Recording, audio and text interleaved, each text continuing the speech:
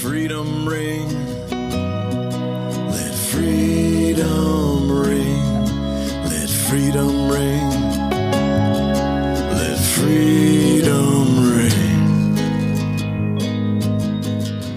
This is Under the Tree, a seminar on freedom with Bill Ayers.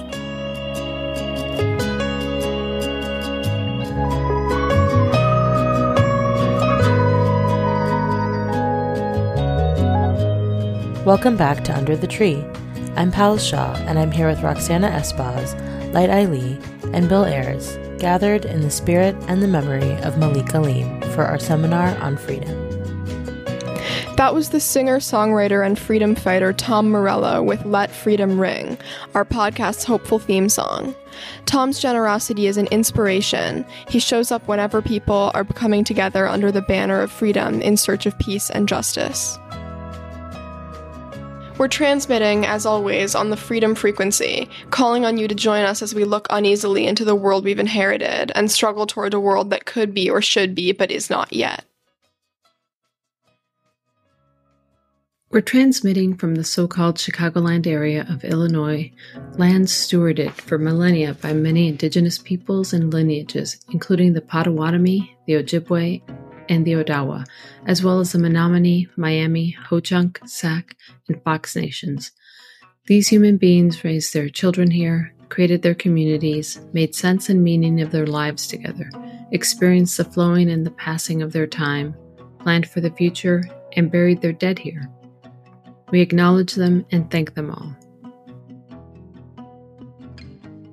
We were fortunate to catch up with Omar Shakir, Israel and Palestine Director at Human Rights Watch, where he investigates human rights abuses in Israel, the West Bank, and Gaza, and has authored several major reports, including a 2021 report comprehensively documenting how Israeli authorities are committing the crimes against humanity of apartheid and persecution against millions of Palestinians. He was generous with his time, and here is a bit of a conversation he had with Bill Ayers. It's time for our segment, Authors, Activists, Artists, and Academics After Hours, and we are delighted to be joined by Omar Shakir, who is the Israeli and Palestine Director at Human Rights Watch. Really appreciate your time, Omar. Thank you for being here. Thank you for having me, Bill. It's an honor. I heard you speak in downtown Chicago in a forum with Rabbi Brant Rosen. Barbara Ransby was kind of moderating a conversation with you and Nathan Thrall, and I was completely taken with the kind of basic information that you brought to that meeting. And that's what, kind of prompted me to see if I could find an hour when I could get a chance to talk to you. So, as I say, I really appreciate your taking the time. But I want to go back to that moment because you were largely referencing a report that you did for Human Rights Watch, and I think it was in 2021, on the situation in Palestine and Israel. Maybe we could start there, and you could tell folks a little bit about what was going on prior to October 7th. Yeah, I think it's such an important question, Bill. I'm so glad we start there because, people act as if the bloodshed, the repression started on October 7th. But on October 6th, Palestinians were facing war crimes, crimes against humanity.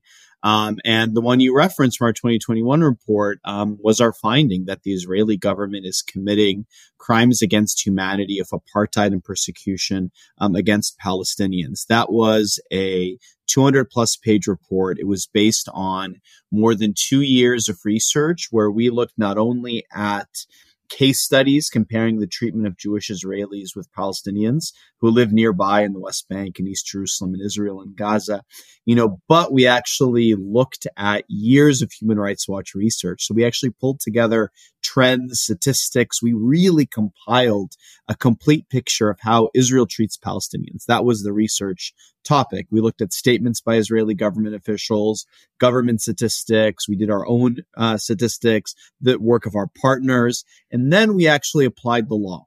And so international law has a prohibition on severe discriminatory oppression. It's known as apartheid. So while coined in relation to the events in Southern Africa, not just South Africa, but Namibia and elsewhere, international treaties including the International Covenant on the Elimination of Racial Discrimination, define apartheid as a universal legal term. And in fact, the ICC, the International Criminal Court's Rome Statute, identifies apartheid as one of 11 crimes against humanity. And it basically means, as a legal term, as a crime, when you have severe abuses that take place in a context of systematic oppression by one group of people over another, and when that's done with the intent to maintain the regime of domination, right? So you need intent to dominate, you need the systematic oppression and the serious abuse known as inhumane acts.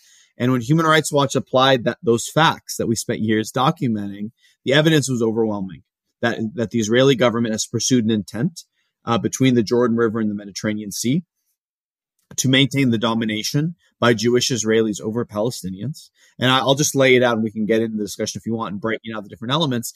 We found that there was systematic oppression of Palestinians for the benefit of Jewish Israelis, a single system engineered to maintain to privilege Jewish Israelis while systematically oppressing Palestinians.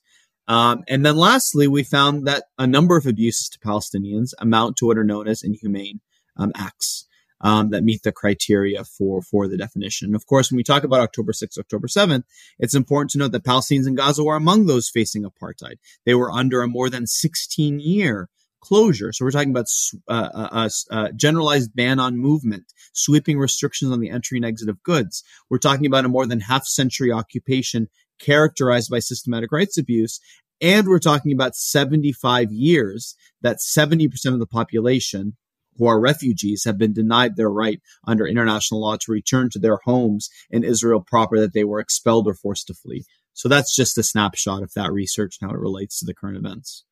I want to get some specifics, but when you say people have been refused the right to return to their homes, hasn't the mythology or the narrative that's been put out by American power and by Israeli governments, liberal and conservative, that Palestinians left of their own accord? Isn't that the narrative that's been dominantly thrown out there?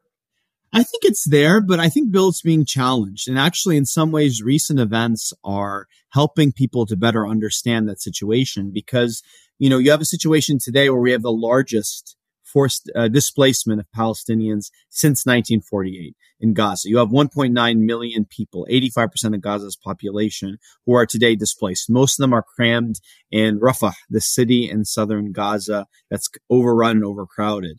And for many, again, 70% of Gaza are refugees from 1948. So you're talking about older people and their descendants who remember the very same army barreling down on their homes that either forced them to flee. They either fled out of fear of what was coming amid reports of killings and massacres that took place throughout then mandatory Palestine before the creation of the State of Israel in 1948.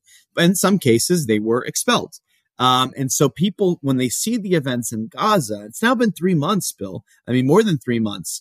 And this evacuation order that was issued, has now, held for 3 months. And we know all about the rhetoric of Israeli government officials who are talking about not letting Palestinians back to their homes. So I think some people see this and they can imagine what it might have been like. Again, different technology, different era, different media coverage.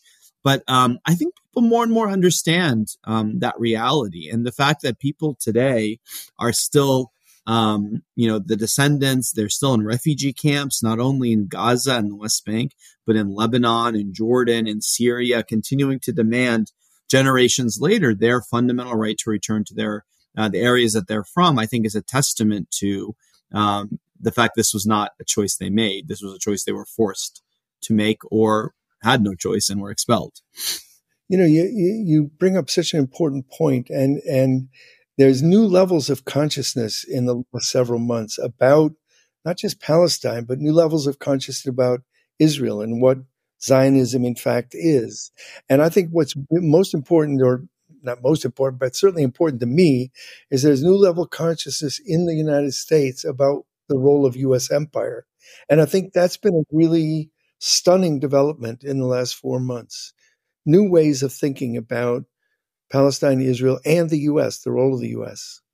No, and it's interesting, Bill, that you bring that up, because it's a shame in some ways that it took thousands of dead Palestinian children, that it took almost 25,000, more than 24,000 Palestinians killed, the majority are women and children, to have this kind of awakening. But you're right to note that there has been this kind of shift. I think the shift was happening obviously before. I think you can look back years and there are a lot of reasons for it, but certainly, and that it wasn't inevitable, Bill, because I think when October 7th happened, it was such a traumatic event for many, right? Not just in Israel, but for many around the world. And, you haven't had a moment of symmetry, perceived symmetry in violence. Because if you look since the early 2000s, last 2 decades, you look at when Gaza conflicts happen. I mean, there are war crimes committed, of course, also by Palestinian armed groups, but the civilians killed, the people killed, we're talking about, usually hundreds, not thousands of Palestinians and a handful of Israelis. So you haven't had a situation, but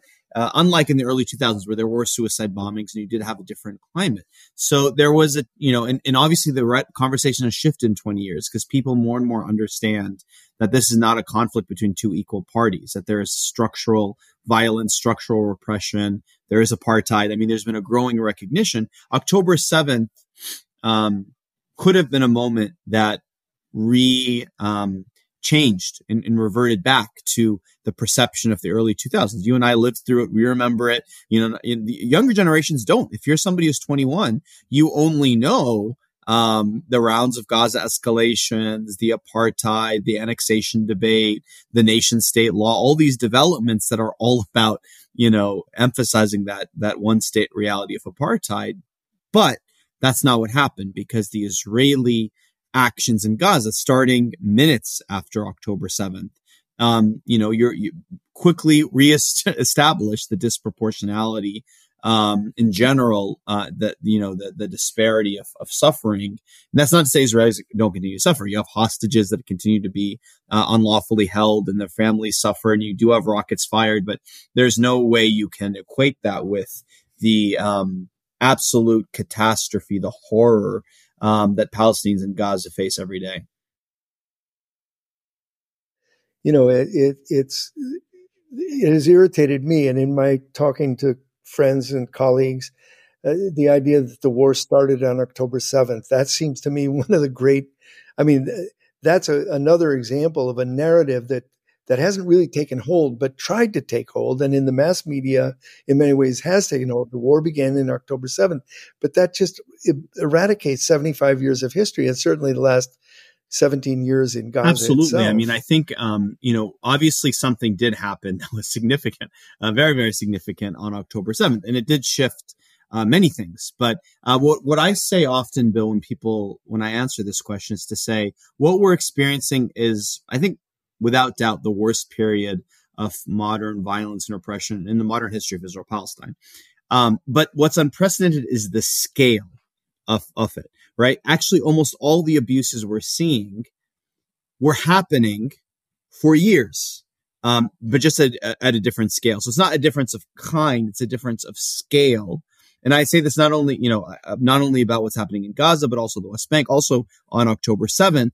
And we are precisely here because of decades of impunity for unlawful attacks and for Israel's apartheid against Palestinians. So I think there's a way we can all recognize that this moment is different, and that something did shift on October 7th without claiming that it's, like something that's completely a different beast or animal, because we did see unlawful killings. We did see forced displacement. We did see excessive force, disproportionate attacks, indiscriminate attacks, rocket attacks. We did see unlawful detentions. We did see even Israelis that are being held in Gaza. There have been at least two Israeli civilians who have been held in Gaza for more than 9 years that Human Rights Watch has written about and talked about. So all of these things happened, and we didn't address the root causes, like impunity, like apartheid. And so we've seen this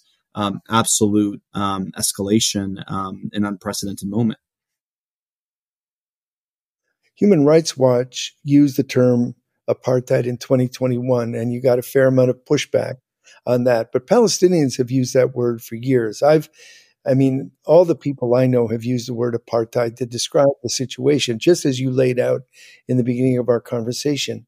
But one of the things that's changed is, we talk about shifts, but one of the shifts is that more people in Israel, more people high up in Israel are using the word apartheid. Yeah, absolutely. I think, and in some ways, the debate on apartheid within Israel is far more advanced than it is in certainly Germany, certainly the United States at the level of the political class, but maybe even more broadly. I mean, look, within Israel, you have a situation where you have senior former government officials. Now, I'm talking about a Netanyahu appointed director of the Mossad. I'm talking about the head of the Northern Command of the Israeli army. I'm talking about the director general of Israel's foreign ministry, the attorney general, deputy attorney general, former ambassadors have all used the term apartheid to describe what Palestinians are facing. You have former prime ministers that have talked about it, as a hypothetical, a future scenario, but you have these senior officials who have talked about it in the current moment. You have 27 Israeli human rights groups that a year ago described the treatment of 27. All the prominent ones were basically there, who have described the treatment of Palestinians as apartheid. In some ways, during the anti-Netanyahu protests, you saw even the term more and more entering you had even spokespeople for the protest movement that were starting to use the term. So I think there is a recognition among a huge part of Israeli society that what's happening to Palestinians is apartheid. By the way, even the debate, it's not like people are publicly disputing that in the public sphere of Israel. Even the rebuttal is something to the degree of, why are you talking about that? It's their fault. They didn't accept the peace accords. There isn't like an argument to say, no, that's not what we're doing. Like we're actually give them their rights. I mean, sometimes there's a misdirect of talking about Palestinian citizens of Israel who have, compared to those in the West Bank and Gaza, slightly, have a better situation, if you compare it that way, but are still obviously face systematic discrimination and worse vis-a-vis Jewish Israelis who live in the same territory.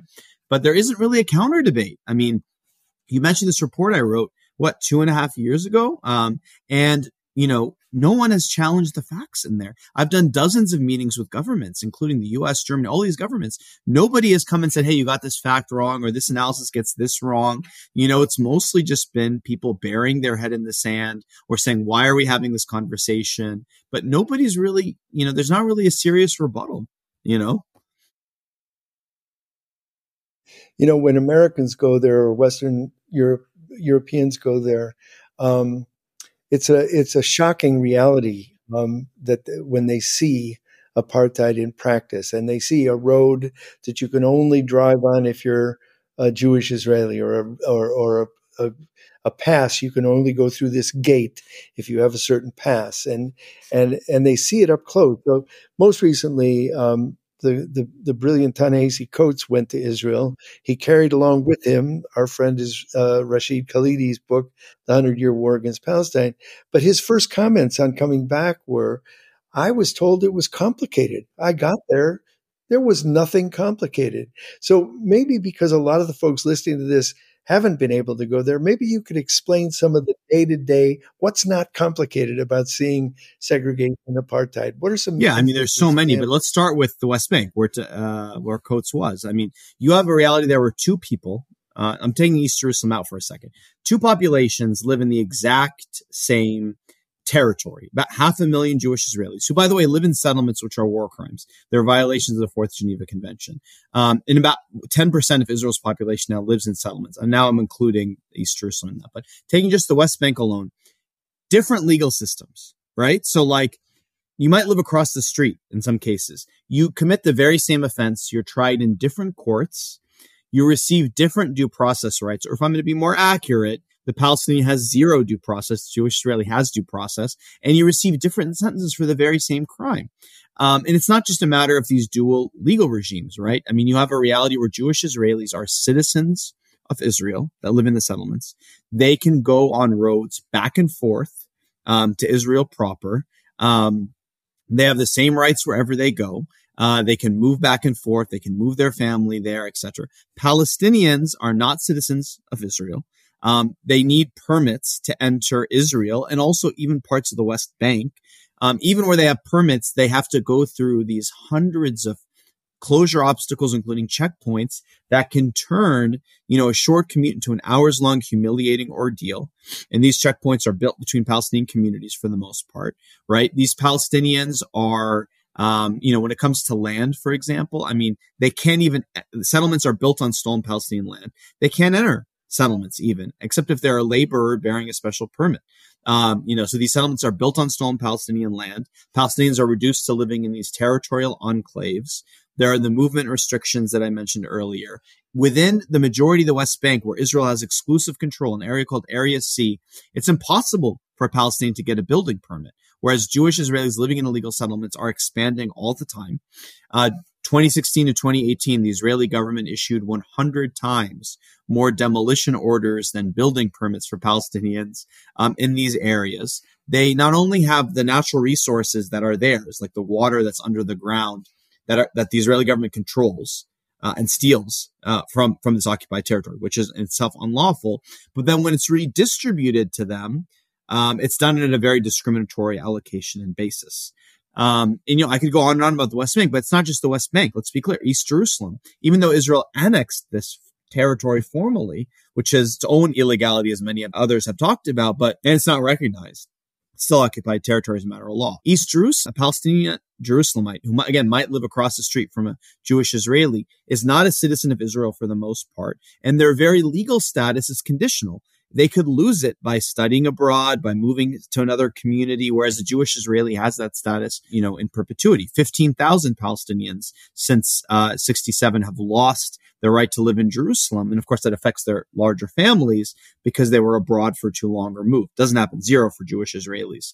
And then, of course, Gaza, which we've been talking about at length, where many of these dynamics, you have a generalized travel ban, the restriction on goods, the rounds of violence, not just the hostilities, but when they protested, in 2018 and 2019 during what was called the March of Return, they were gunned down, scores were killed. So we could go on and on. Even within Israel proper, these dynamics persist. So the examples are replete. And, as you noted in asking the question, it's really is impossible for a fair-minded person who spends time in Israel, Palestine, and goes around to not see the reality. It's impossible to unsee what your eyes look at. You can deny it, you can bury your head in the sand, but it's impossible if you look at it fairly not to see that the reality for millions of Palestinians is one of apartheid.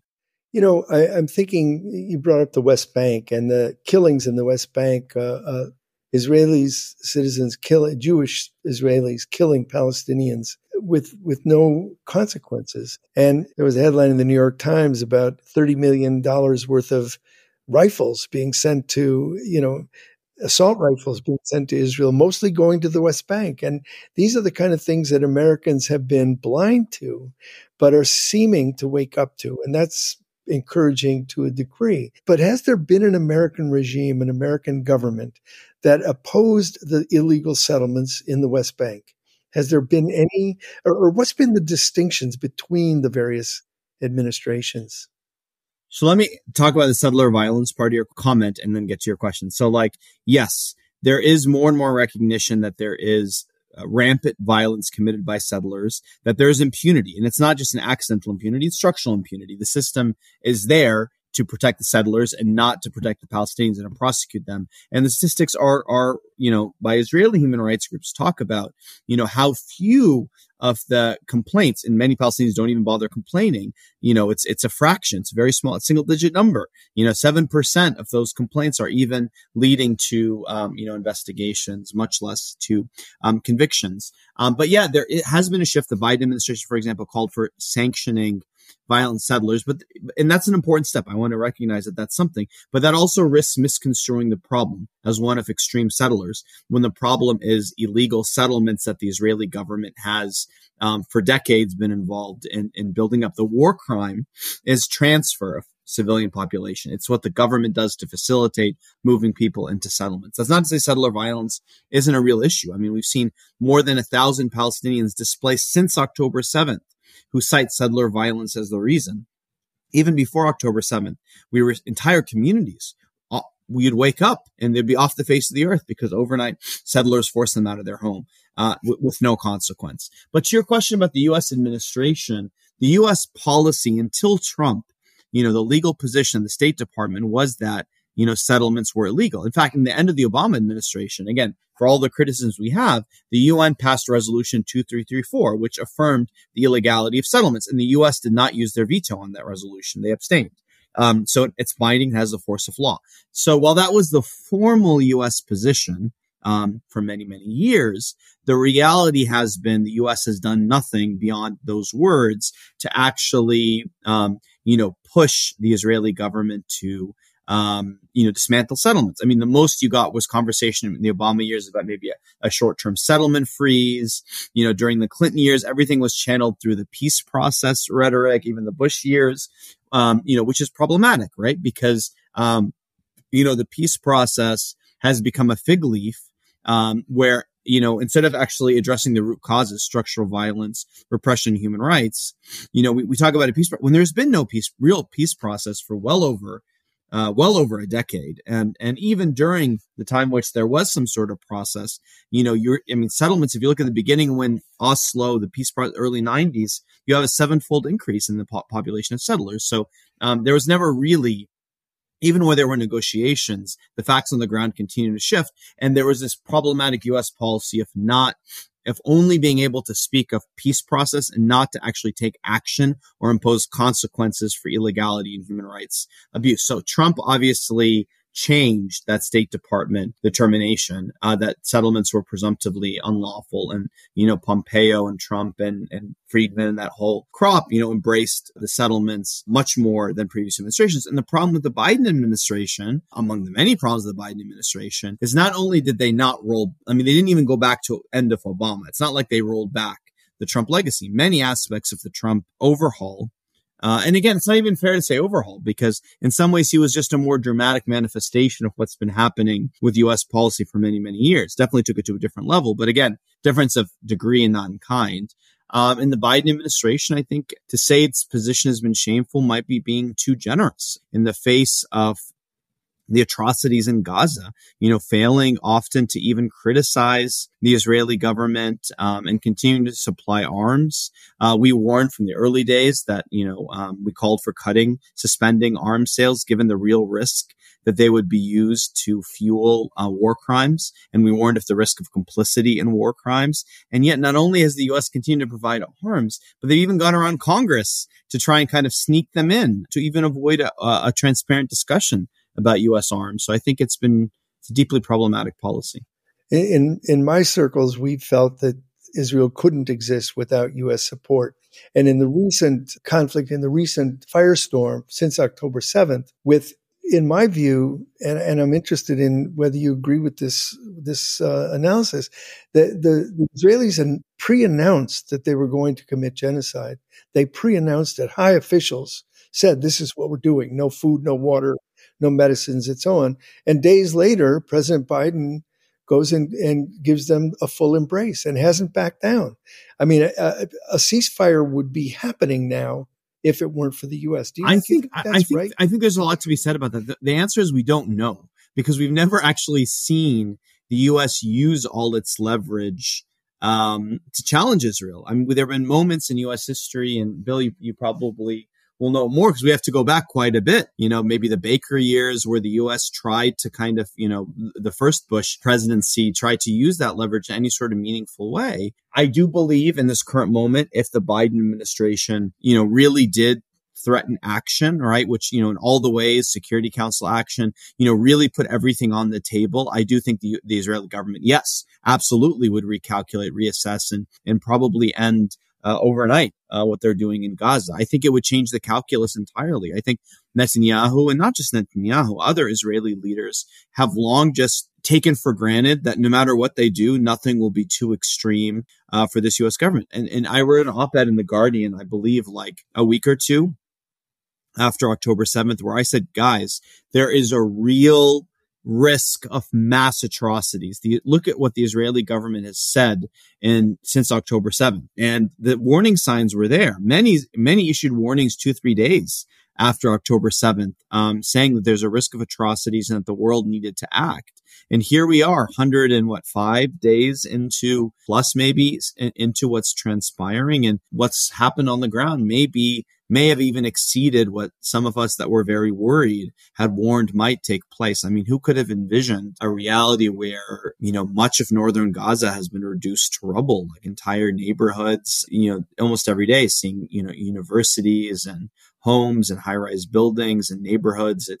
And we don't even know the whole story because it's so difficult to get information out of Gaza. Even for those of us that, do this for a living, like to verify information is really, really challenging. So I think what we will see, when the day comes that access is provided in northern Gaza and journalists can go and full access given to aid organizations, I really worry about how, what we'll find, because even what we've documented, I fear is only is not capturing the whole picture.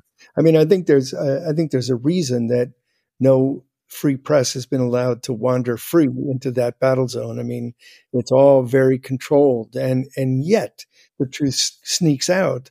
I'd be interested in your take on what's going on with the International Criminal Court and South Africa, and how that's playing out in the world stage. Yeah, so I mean, we have two different proceedings. We have the International Court of Justice with South Africa and the International Criminal Court. So, look, with the International Court of Justice hearings that took place, on January 11th and 12th, I think this is a really momentous occasion, because it is, precisely a moment where, and this is, these conventions, the Genocide Convention, but also many other aspects of international law, have these mechanisms where people can go in order for a state's actions to be scrutinized and to reach an authoritative determination. So I think that's what South Africa is asking. It's asking for, and I think the gravity and severity of abuse on the ground, whatever you might think about whether or not it's genocide, it warrants this sort of scrutiny by the world's court.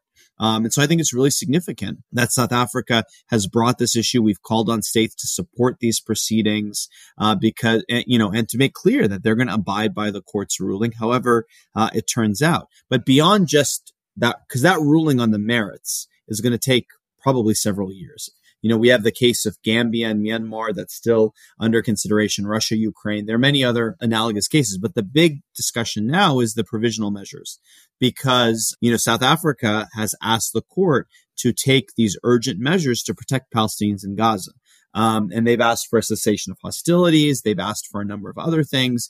And the threshold for issuing these measures doesn't require you to find genocide. You just have to find the allegations plausible.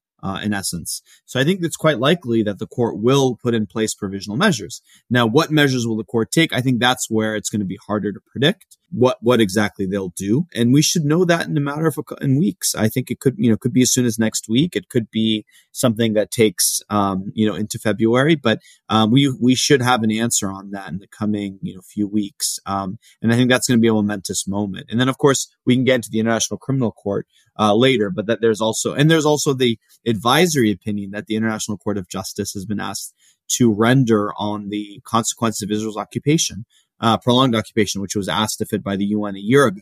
So there are, these three different, and there are others, but these three main processes that are all moving at their own pace, but all of which have the potential to provide, protect civilians, to prevent further atrocities.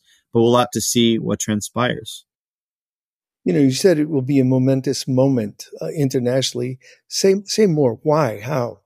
I think it's momentous for a lot of reasons, but I think in part because, for Palestinians, let's start with what it means for Palestinians.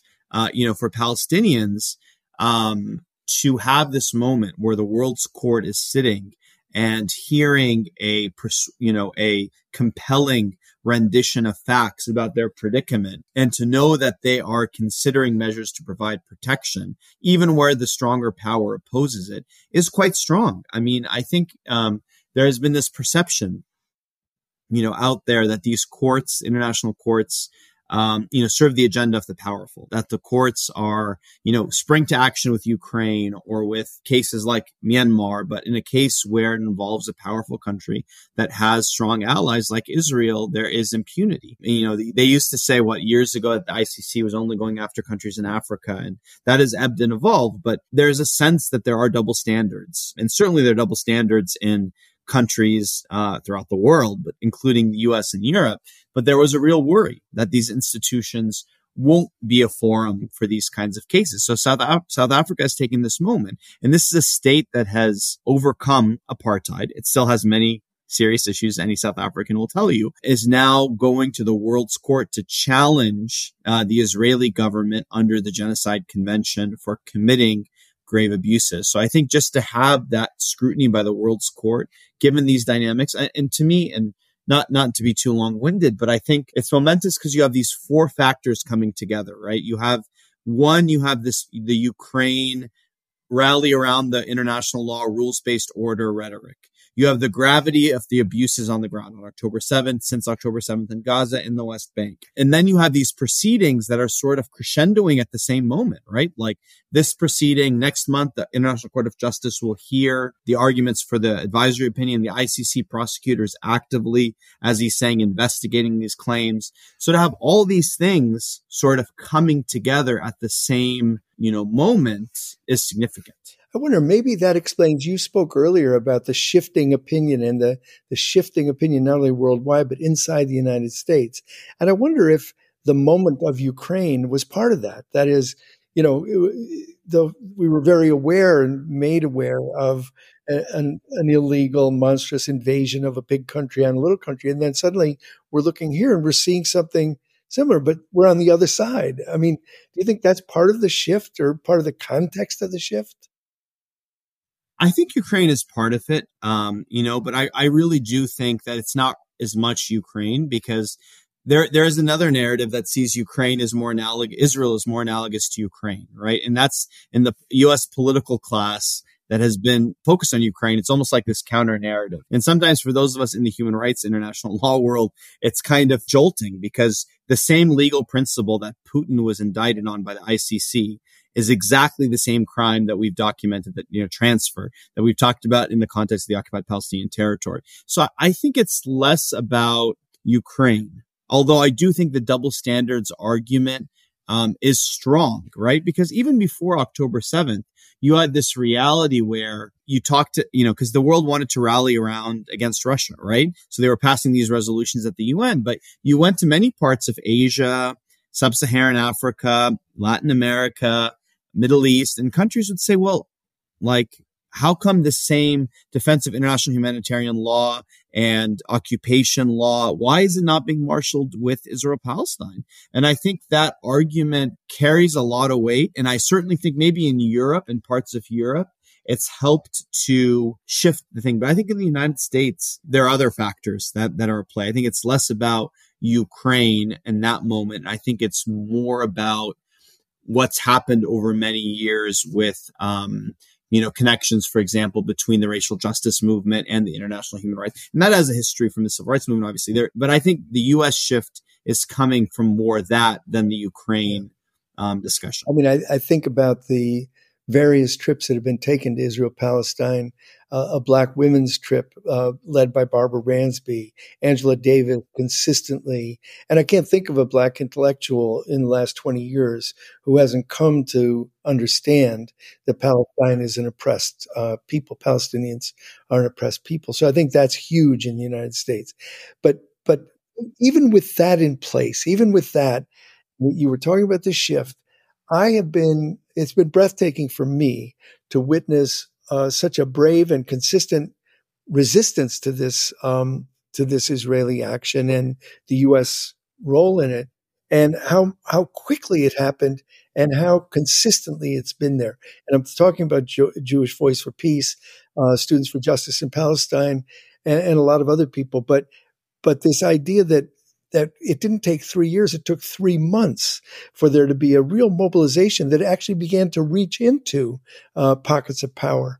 Have you seen it that way? I really don't think I think the 3 months came out of, a number of things. So 2021, the hostilities then was really, and it came from the ground in Palestine, right? It wasn't just internationally. It came from the protests in Sheikh Jarrah and the way they were followed everywhere else. And the way and the apartheid discussion was a part of it, because people, I'm going to give you an anecdote, Bill, but I think it speaks to how people process this information. This is super inside human rights. But whenever we release a report at Human Rights Watch, generally the biggest days of traffic for the report are like the day it's released, then the next day, and it kind of tapers off. But if you look at the web traffic on our apartheid report, it was released on April 27th, 2021. The hostilities began I think it was May 10th.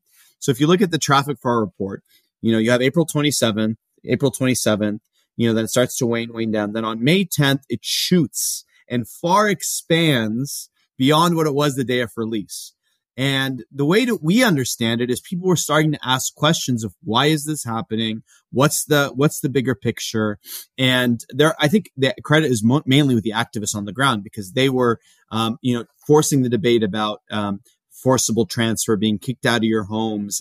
And so I think, you saw that shift, and it's what led AOC. It's what led people in the U.S. Congress, the Squad, and others to use apartheid on the floor of Congress. But you started to see more and more voices from civil society, coming out. And so, and again, that also is not an accident. Like it took, there was from, 2014, maybe even before then, many years of, students coming from even the BDS, group from the 2000s. So I think these things were all building stages. So I think where we are today, and you're right to note the shift of the last 3 months, but I think it's growing on what was laid 2021 before that, the years before that. So it's been I think a continuous process. Yeah. And you mentioned, the report getting a lot more traction when facts on the ground kind of agitated people to want to know more. It's been fascinating to me that Rashid Khalidi's 100 Years War Against Palestine has been a bestseller in the last couple of months. And that's a book that's several years old, and it's kind of amazing that it's up because people want to know. They're searching for information. And I guess I want to ask you, in people's search for information, both what are you reading? What should folks read? I mean, I guess I want to couple that with how do they get a hold of you and your report? How could people reach you? How could they get your report? And what should they be reading? Yeah. So, I mean, great question. So, I mean, in terms of our report, easy to find, go to Human Rights Watch's website, hrw.org. We have an Israel-Palestine page where you can find everything we've posted about, in recent days. You'll find almost, very, very regular, reports and publications and op-eds, there. You can type in apartheid Israel HRW, you'll find it. So that's difficult. I'm on Twitter, Omar Shakir, and I'm tweeting there quite often. In terms of what people should read, I actually think the event, Bill, that you started with, I would highly recommend Nathan Thrall's book. I think you've had him maybe on your program, but I would highly recommend A Day in the Life of Abid Salama as especially if you're new and you want to really understand the daily life for Palestinians living under apartheid, and you want to do it in a narrative way and a human story. I think that's that's a really great place to start. But in terms of people who want to sort of get up to speed, with the reality on the ground in a context in which there's so much, misinformation out there, I would acknowledge that it's challenging to get really good, fact-based reporting. But I think there are outlets out there for it. I think, 972 Mag, which is an independent publication from Israel Palestine, publishes really good, pieces. I think you have different platforms that Palestinians, there's Shebeka, it's a think tank that puts out pieces by Palestinian intellectuals. You have other, Haaretz, even though it's, can be here or there and you need a subscription, but generally you can find, good news stories there. So, in this day and age, if you follow the right people on social media, they will link you to the good, the articles that are out there, and following human rights groups directly and hearing from their perspective, Palestinian groups, international groups. The information's all out there. And I highly recommend the work of human rights organizations, but even like the UN. I mean, they've been putting out lots of information. You can go to the UN Office for the Coordination of Humanitarian Affairs. Every day, they post an update on Gaza with very detailed accounts of what's happening on the ground. And so you can read it directly from the source. You don't need to rely on an intermediary for it. So many arguments are going on now. But one of the things that strikes me, you were expelled from Israel. You were in Israel on a work permit, and you were expelled from Israel in 2019. Is that correct? Yes. And you were. Was it the first time a human rights worker was expelled? Is that maybe you tell the story just a bit? Yeah, sure. I mean, it's a long story, but not the shortest version, but basically, Israel had denied Human Rights Watch back in early 2017 permission to get a work permit, claiming that we weren't a real human rights organization. A stink was kicked up. Eventually, the organization got the work permit. I got a work visa under it. I entered it. There was an entire process. The Israeli government then ordered me deported, claiming that I supported boycotts of Israel. We challenged that decision, the law that was based on, and the decision. We spent a year and a half in the Israeli court system, and they deported me in late 2019. Now, it was the first time that the Israeli government deported somebody under this new law for allegations of boycott, and certainly the first time they did so for a representative of a major human rights organization. Now, they've blocked entry of many people, including UN investigators, mechanisms, amnesty staff, and others. Palestinians, of course, have faced it the worst, Palestinian Americans. But for somebody like me who had a work visa there to then be deported under claims that our human rights advocacy, and that's the interpretation the court upheld, that our work, and literally we talk about our work on businesses and settlements, like Airbnb, where we said you shouldn't be brokering rentals on land stolen from Palestinians who can't live there. And this was a call to Airbnb to meet their human rights responsibilities under the law. That itself was a boycott call under Israeli law on grounds for deportation. Basically, they're saying that if we tell companies don't be complicit in rights abuse, don't abuse people's rights, that was grounds to be deported from a country like Israel was eye-opening for many. Well, now since you've been here a long time, and you went to Stanford Law School and so on, but recently, since October 7th, you've been canceled a few times, as I understand it. I think Mona Khalidi told me the other day that you were canceled at Columbia. Is that true? It's actually, Mona is not wrong that twice my events at Columbia were canceled, but the event eventually happened. Good. Yeah. And actually, I'd probably given, I want to say 50 or 60 talks over the last, because I've been in the U.S. more over the last year. And I want to say none of them have ever been canceled, except Columbia twice, but eventually it went forward. But, the bureaucratic obstacles. But, what happens to me, I represent one of the world's largest human rights organizations. And I'm speaking about our fact-based reporting and legal conclusions. So the fact that even there is this question, and there certainly have been attempts to cancel me, including at the University of Chicago and other places, but those events have gone forward. And in every single case, large audiences, engagement has taken place. So I think it's just, it highlights that the tactics of supporters of the Israeli government is shifting. 2 decades ago, when I was a college student, every time an event in Palestine would happen, you would be challenged. There would be op-eds. There would be a discussion. There would be a debate. That's not happening on colleges today. The supporters of the Israeli government know they've lost the argument. Like, they know they can't challenge allegations of apartheid. And so instead, they're increasingly resorting to the tactic of shutting down the conversation. And I think that's the overarching trend that we're seeing.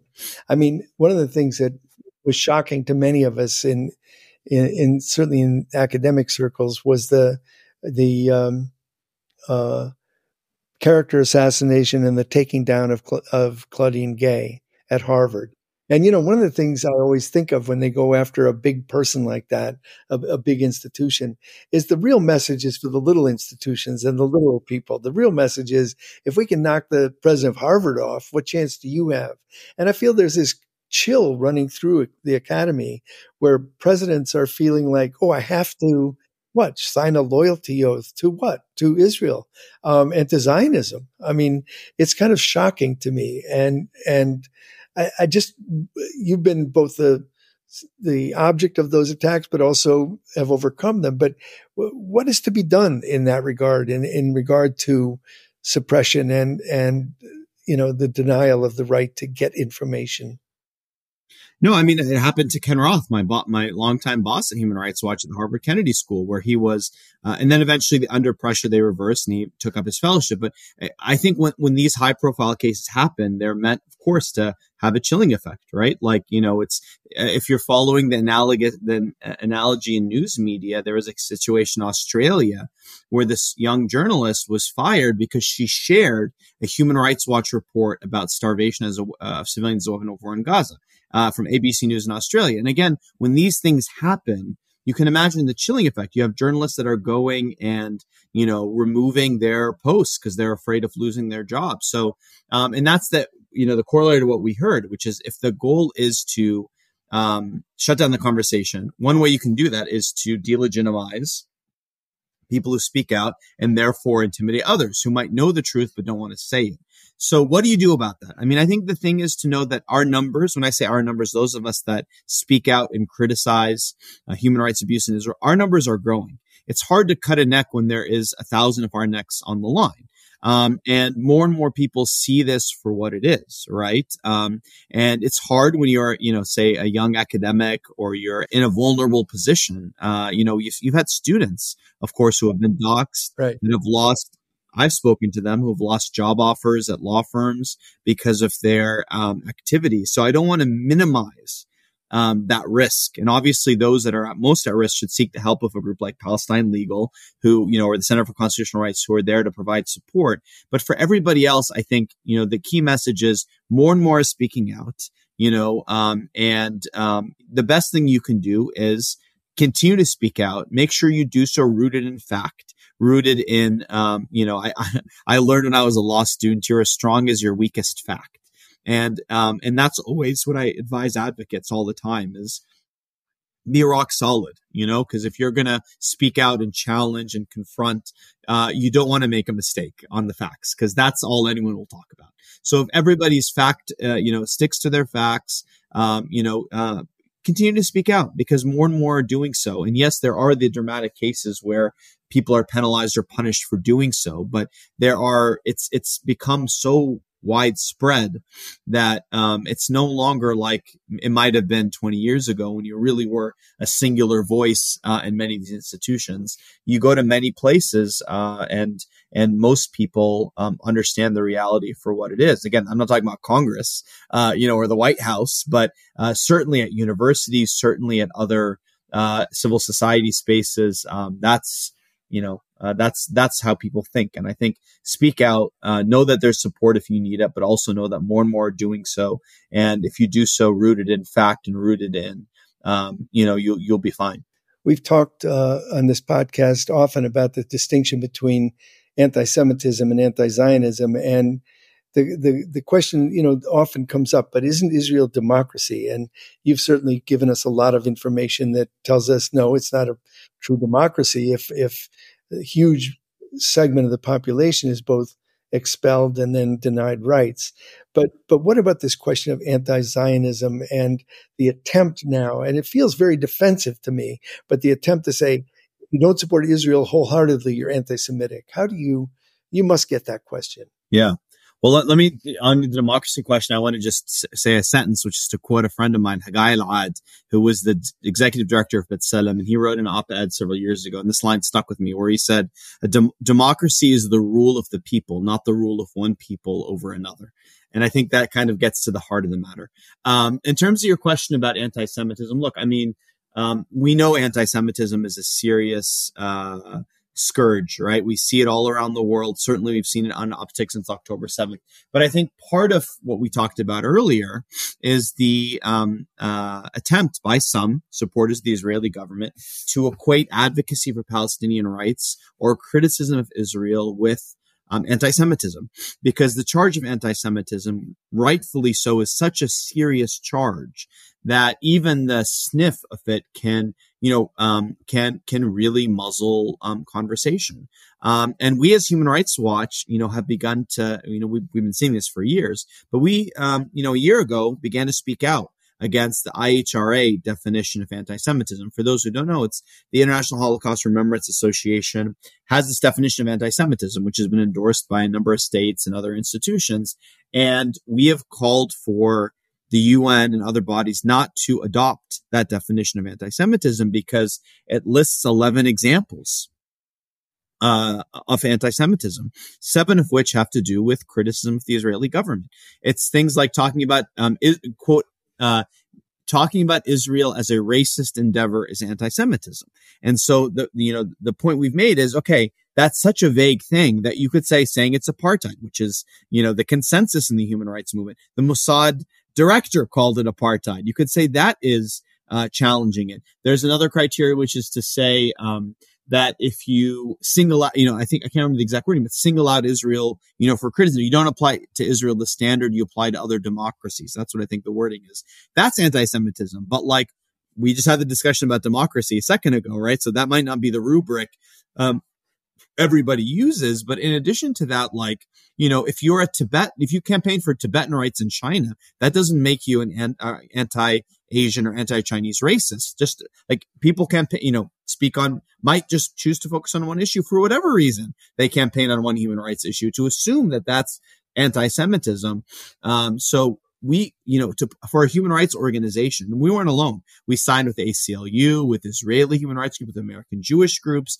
That was, was an alarm bell to many people because it had reached the point where it was quite clear that the Israeli government on apartheid specifically, their response to all the apartheid reports and consensus was not a substantive fact-based response. It was an effort to equate apartheid with anti-Semitism.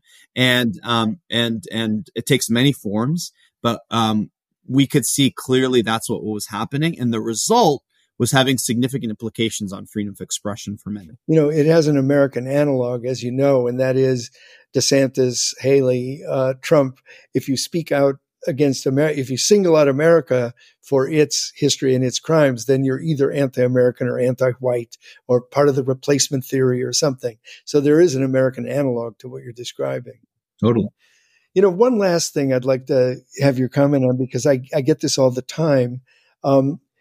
I'd be interested. You're as fact-based as anyone I know, and you go way back in studying this situation. The phrase "from the river to the sea" is held up several universities as an example of anti-Semitism. I believe, I could be wrong, but I believe that phrase "from the river to the sea" is in the founding document of Netanyahu's party. Now I could be wrong, but what is your understanding of the phrase "from the river to the sea"? Look, it's funny you say this because, Netanyahu literally on January 18th talked about that Israel will control the area from the river to the sea, right? Like using that exact same expression. I didn't see Elon Musk or all these other folks, talking about him, using anti-Semitic, speech. The first line of our report that we started talking about, the apartheid report, talks about 6.8 million Jewish Israelis and 6.8 million Palestinians that live in the area between the Jordan River and the Mediterranean Sea. So obviously, the phrase can mean different things depending on how it's used. Certainly Palestinians have used the phrase to call for lifting the oppression that Palestinians face in the geographic region that Israel controls, right? Which includes Israel.